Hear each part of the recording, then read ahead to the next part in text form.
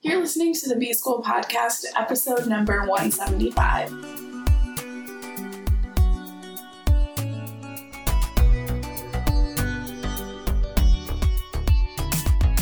Welcome to the B-School Podcast. I'm your host, Taylor Elise Morrison, and I'm sharing my journey of learning, unlearning, and growth in the hopes that you can do the same.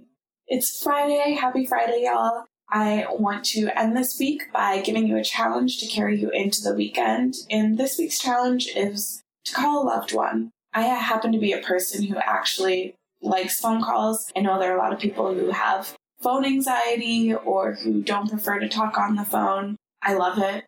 I love hearing people's voices, and also it just seems more efficient. Like, I can talk to someone for 5 minutes, and that could be over an hour of texting by the time you go back and forth. So there's also the efficiency person in me who just really likes talking on the phone. But I've been trying to get better at having conversations with my friends. I do need to get better at calling my aunts and uncles and those type of loved ones. But for me, I've been trying to call my friends more, hear how they're doing, ask for advice, offer support. There's just something about being able to hear someone's voice and to support them in that way. There's things that can come across when you're talking on the phone that you would never realize in a text. And so I just want to invite you to call someone. It could be your mom. It could be your friend from college. It could be a friend that you see all the time in real life,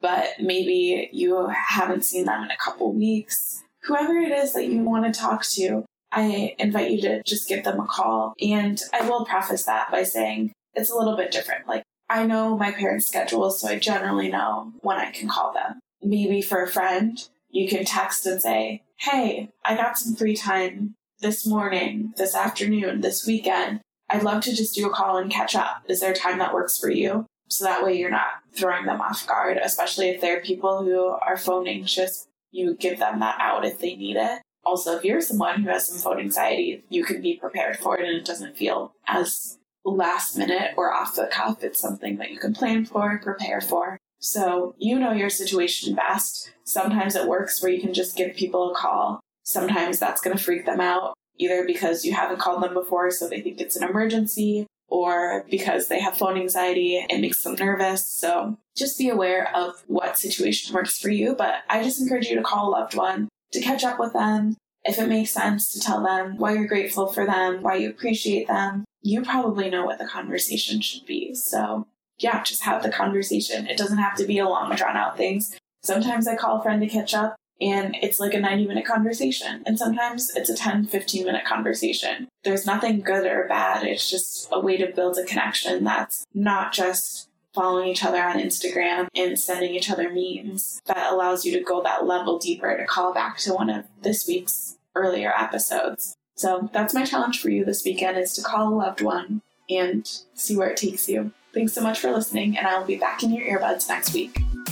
Thanks to Andres Rodriguez for the intro and outro music. You can keep in touch with me on Instagram at Taylor Elise Morrison. Elise is ELYSE. And check out the resources on my website at taylorelise.com.